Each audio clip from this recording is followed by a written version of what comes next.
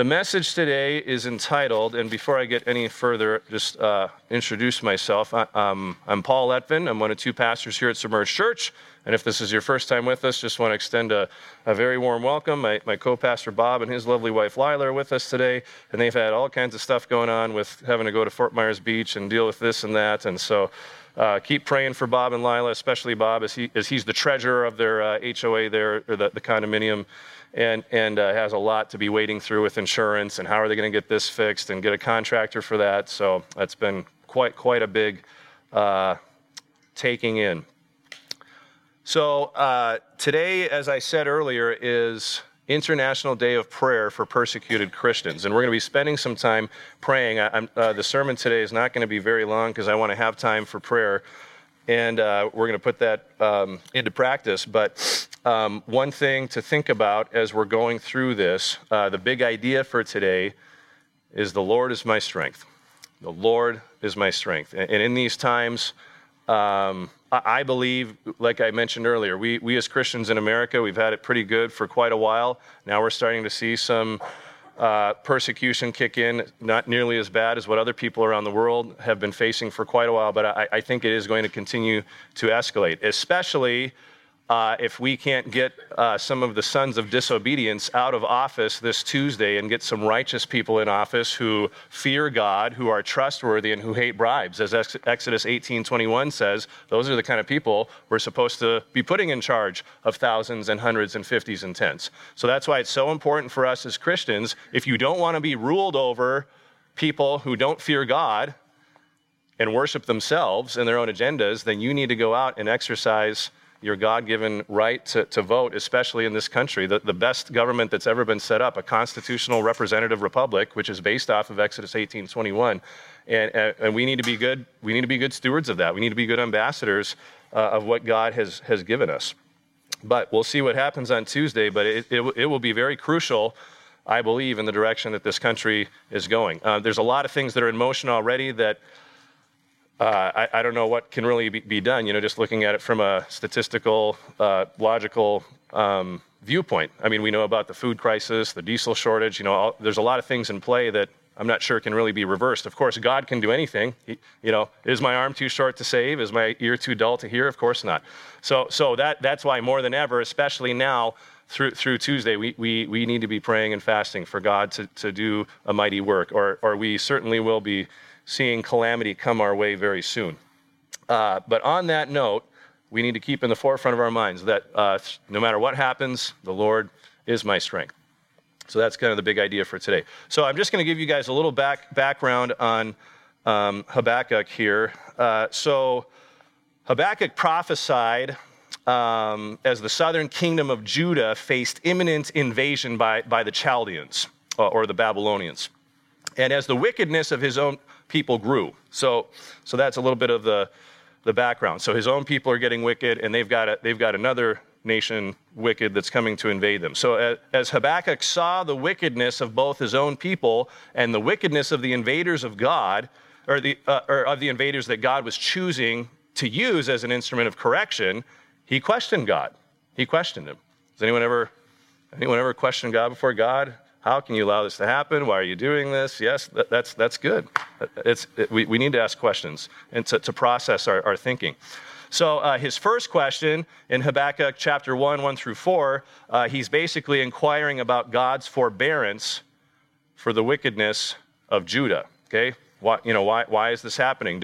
He says, why do you make me see iniquity, and why do you idly look at wrong? He says, violence, and will you not save? He's seeing all this wickedness around him. It's like, God, what are you doing about it? Some of us might be asking the same question in our nation right now. God, don't you see all this wickedness in our nation? And we live in a very wicked nation. Innocent blood is still being shed. The image of God is being destroyed and mocked through Marxism, pushing transgenderism, and destroying the nuclear family. We're seeing wickedness reign in our nation. It's like, God, don't you see that? So that's kind of Habakkuk's complaint in the first part there. And then in Habakkuk chapter 1, verses 5 through 6, we see this. So this is God's response to that, God's answer. Look among the nations and see, wonder and be astounded. For I am doing a work in your days that you would not believe if told. For behold, I am raising up the Chaldeans, that bitter and hasty nation, who march through the breadth of the earth to seize dwellings not their own. So right when Habakkuk doesn't think it could get any worse, then he finds out, guess what? I'm sending in this wicked nation to take over. Some of us have been thinking, could that happen to the United States? Absolutely it could. Absolutely it could. There could be a nation sent to destroy us.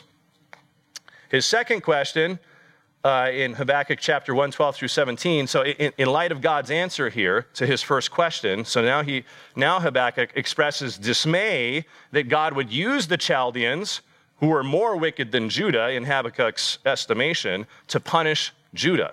Finally, the prophet ends the book with a hymnic prayer confessing his confidence in God and servitude to the will of God in the face of certain catastrophe. So he chooses to praise the Lord in spite of catastrophe that's coming. So nestled into these questions that Habakkuk poses and God's responses in this short book, and really in my Bible, I can read the whole thing on 2 pages. Here it is.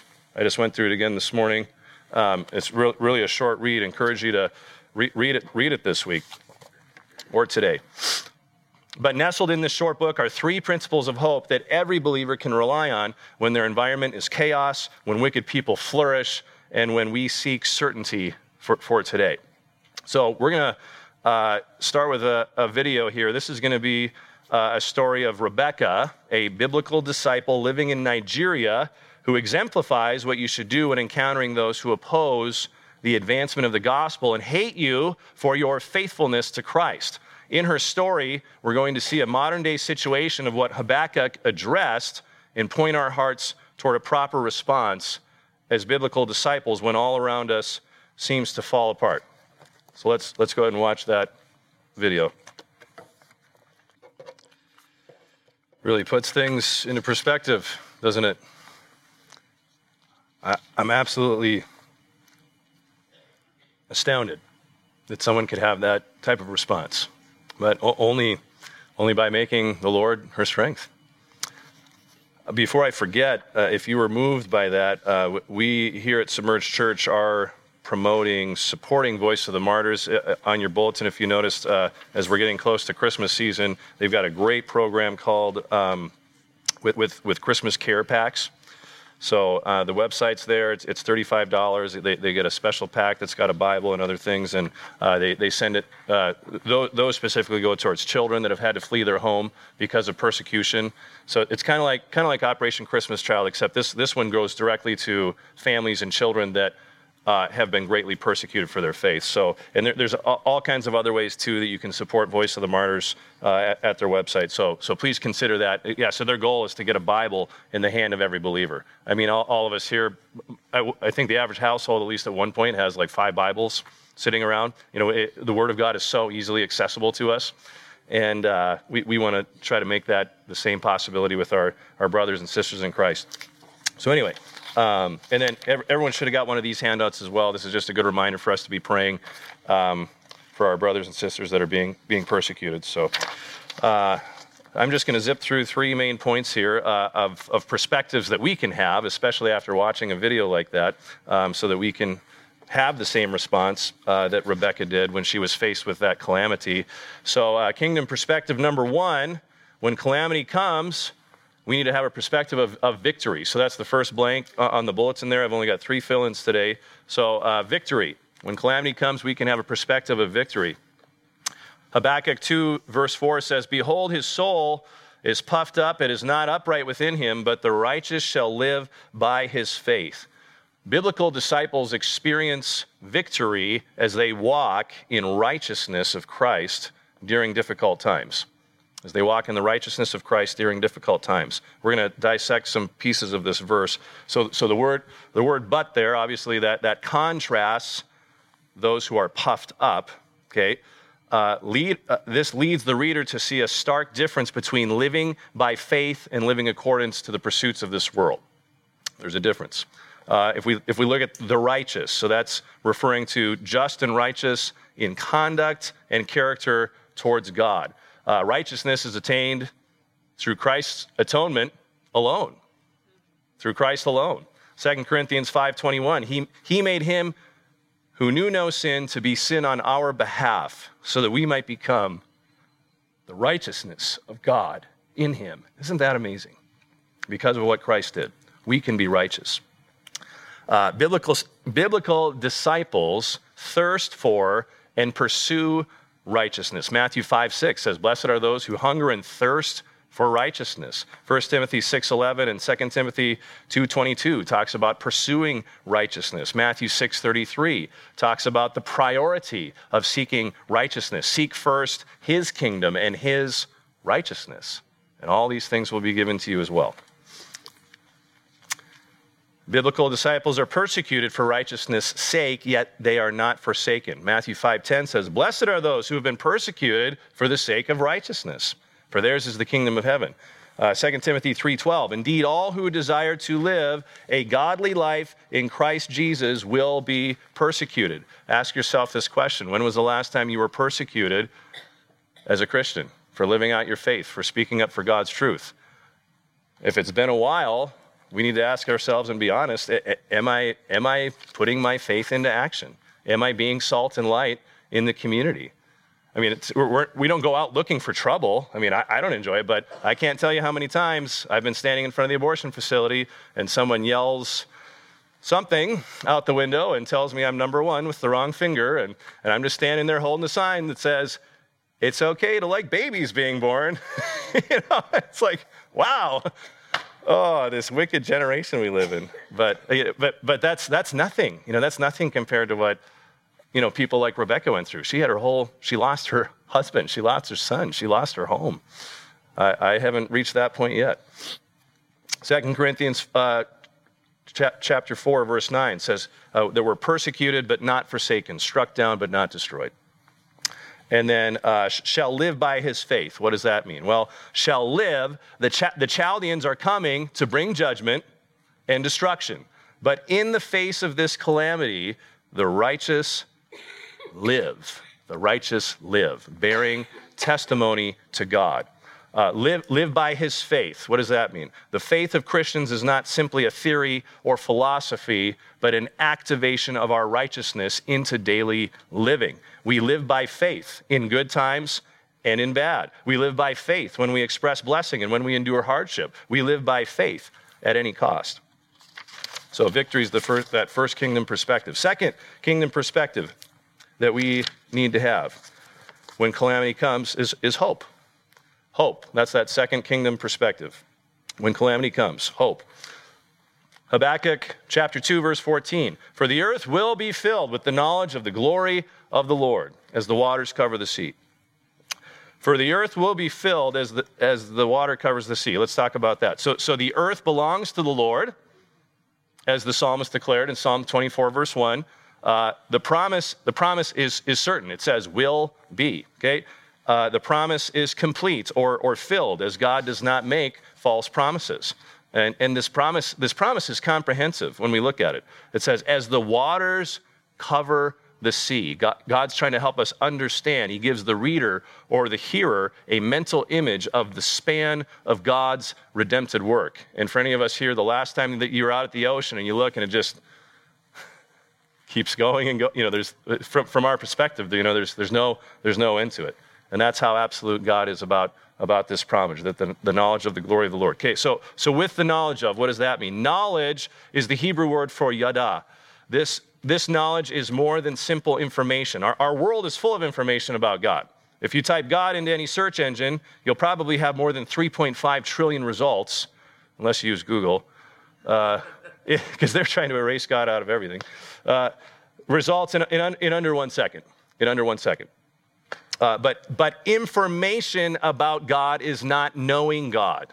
We need to clarify that. Information, a lot of people know all kinds of things about God, but they don't know him. So what's the difference? So in Hebrew thought, knowledge, yada, is understood in relational terms. To know God is to be in right relationship with him. Just like when Jesus said, and this is eternal life, that you would know God you're in a right relationship with him. That's when eternal life begins. Ask yourself that today. Christian, maybe you don't even claim to be a Christian and you're here today. Do you know God? Would you like to get to know him? Would you like to be in a relationship with him? My goodness, I love being in a relationship with the Lord. I need him. I don't trust myself without him. The glory of the Lord, what does that mean? So glory is the Hebrew word for chabad. So this word is the technical term for God's manifest presence. It's often represented in the Shekinah glory cloud that we see in Exodus 16:10. So that's one example of God's manifest presence. It's also represented as a consuming fire. And we see that in Exodus chapter 24, verse 7. But this glory involves honor or a position of power. So the glory of the Lord reveals himself and his character. Psalm 100, verse 5. For the Lord is good. His loving kindness is everlasting, and his faithfulness to all generations. And then lastly, the third kingdom perspective here, when calamity comes, is joy. That's the third kingdom perspective that we can have when calamity comes, it is joy. Habakkuk chapter 3, 17 through 19. Though the fig tree should not blossom, nor fruit be on the vines, the produce of the olive fail, the fields yield no food, the flock be cut off from the fold, and there be no herd in the stalls, yet I will rejoice in the Lord. I will take joy in the God of my salvation. God, the Lord, is my strength. So all of these circumstances that are mentioned here in verses 17 through 18, they are the result of the devastation caused by the invading Chaldean army, causing suffering to all of Judah. Now, this devastation touched every aspect of the Judean life. Let's look at these specifically. So first, the fig. That was the primary staple food. It was also a symbolic of wealth and prosperity. Gone. Fruit of the vine. They had wine for feasts and festivals, celebrations. It was also symbolic of joy. Gone. No more fruit of the vine. Olive oil. That was pressed 3 times, used for anointing in the temple, for lamps and light, for medicinal purposes. It was also symbolic of God's covenant blessing. That's gone. Next one. It says that the fields yield no food. So that was likely grain for bread, which was considered to be a gift from God. Remember, manna, the manna that God provided in the wilderness. That bread is a gift from God. Well, that's gone. Next one. So it says that the flock be cut off from the fold. So animals are scattered to the wild. Future herds are vulnerable to predators and thieves. And then lastly, where it says, no herd in the stalls. So that means no meat for consumption and no animals for sacrifice. Isn't that incredible when you look at each of those things specifically and what it would have meant to their culture? They lost everything. It's gone. Okay? Yet, let's look at that word yet. That's a term of contrast or a change of direction. Okay, so Habakkuk moves from describing devastation to a declaration of joy. He moves from abject desolation to absolute jubilation. What a turn.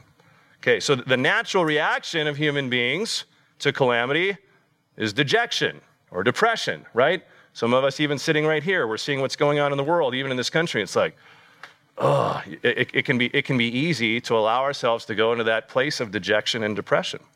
But the reaction found only in our faith is absolute joy. That's the reaction that can only be found in our faith as Christians, is absolute joy, no matter what the calamity is that we face as biblical disciples. Notice it says, I will rejoice. So this declaration is the prophet's choice, even in the face of coming judgment. He's choosing to rejoice. This is not a form of self-help or mind over matter thinking. It is God working in the mind and the heart of his beloved to give Habakkuk the capacity to rejoice in the face of calamity. It is a gift from God to be able to have joy in these circumstances. The words where it says, I will take joy.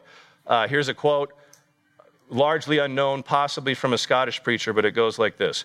Joy is the flag that is flown from the citadel of the heart when the king is in residence.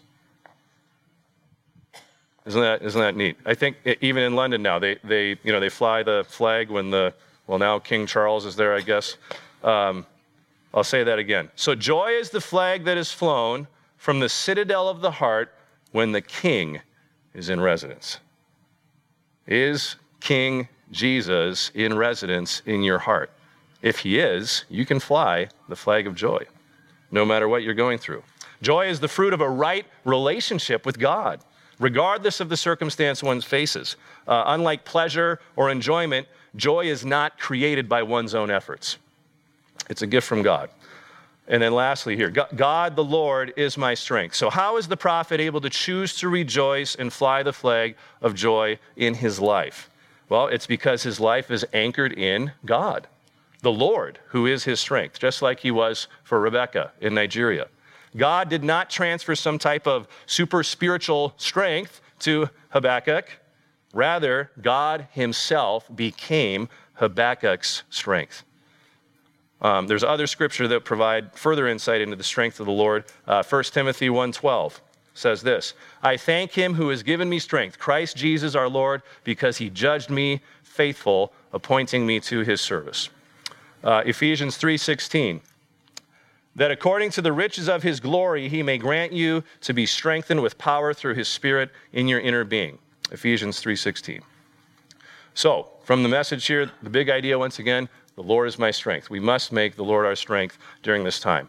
And now we are going to join this global prayer movement, and we're going to go through some slides with some specific statements and specific prayer requests.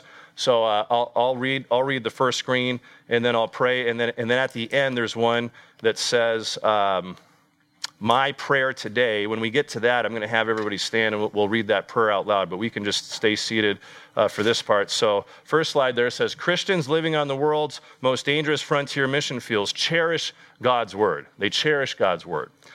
So the prayer for that, let's just pray for them. Father, we pray that every Christian living in hostile areas and restricted nations will receive their own copy of the Bible. May your word go forth. Amen. Persecutors around the world are threatened by God's word and seek to destroy or remove Bibles in order to discourage the witness of Christians. So let's pray for that. Father, we pray that Christians will be wise as serpents and innocent as doves, as it says in Matthew 10:16, as they smuggle and distribute Bibles. And Lord, we also pray that persecutors who seize Bibles will read them and place their trust in Christ. In Jesus' name, amen. Placing a Bible in the hands of every believer living on the world's most dangerous and difficult frontier mission fields will encourage them to be bold witnesses for Christ. So let's pray for that. Father, we pray that we may hasten the fulfillment of your promise that the earth will be filled with the knowledge of the glory of the Lord as the waters cover the sea. Habakkuk 2:14. And then lastly, our prayer today. Let's go ahead and stand up and we'll pray this out loud together. May this be true of us.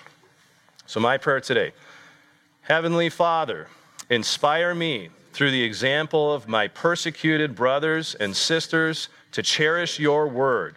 May we serve you boldly so that others may be filled with the knowledge of your glory. Amen. Amen. All right, you may have a seat. Okay, and now to end our service here, I know we had a lot packed into one Sunday. Today also, we are in the midst of a prayer and fasting time that's connected to TPUSA Faith. We know we've got the election coming up on November 8th. So those who are on the email, you should have received some information about that. But November 5th, which was yesterday, through the 8th, we're encouraging our members to pray and fast for the election coming up. As we've talked about, this is such a crucial time for our nation. So we're just going to quickly, as we are running out of time, and then we'll have communion. But I'd like to just real briefly, in fact, Pastor Bob, would you mind just coming up and leading us through there should be another slide with 4 points that we'll kind of pray through together. Yeah, just since we're running short on time, would you mind? Okay, and well, he texted me one of these. Number 3 there is one that he's been daily praying. But if you would, I know this has been on Bob's heart as well. But if you would just join Bob as he prays through these requests. Yeah, if you can, let's just stand again. Yeah. And go before God. Father, you're a good God. you're a great God, Father. You're a true God. Lord, you reign. We just thank you, Lord, through the risen Christ. We are in possession of every bold and precious promise from your word, as my brother shared this morning. Thank you, Lord, for the power that your word brings for daily living. And Lord, we just commit this time closing today and ask you, Father, that you would be glorified in the coming days. Yes. We pray and fast and beseech you for our nation, Father, falling into the clutches more and more of the godless, the ruthless, and the senseless. We ask you, Lord, that righteousness would prevail at the ballot box, yes, that you would expose cheating and corruption, Father, how yes, you're Father. A God that loves.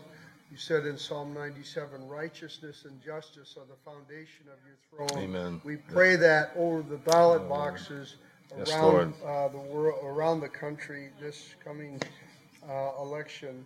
Lord, we just ask you, God, that you would raise up a renewed and a bold Christian community, Father, yes, to vote, to be engaged, Lord, to understand, Lord, it's just not about civil liberties, Lord. It's about religious liberties, yes, Lord. And none greater than being free in Christ, as Paul said in Galatians 5:1. It is for freedom that Christ has set us free, Lord. We know there's enemies around the world, and there's certainly enemies in this country, enemies of freedom, God, who are doing the devil's bidding to steal, kill, and destroy. And we ask you to bind them, Father, in the name of Jesus, amen. God. Yes, Lord. Bind them, Father. I pray their plans and their strongholds come to ruin, Lord. I pray Lord. You expose, Lord, them, their lies.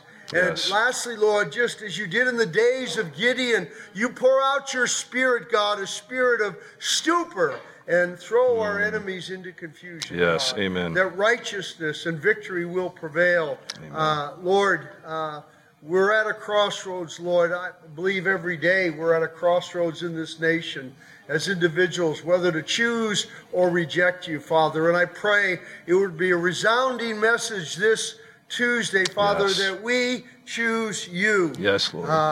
And Lord, that you would be restored, Lord, as the sovereign leader of our country, of our amen. Nation. Yes. And that you'd raise up men and women who fear God, Lord, and want to govern justly and rightly.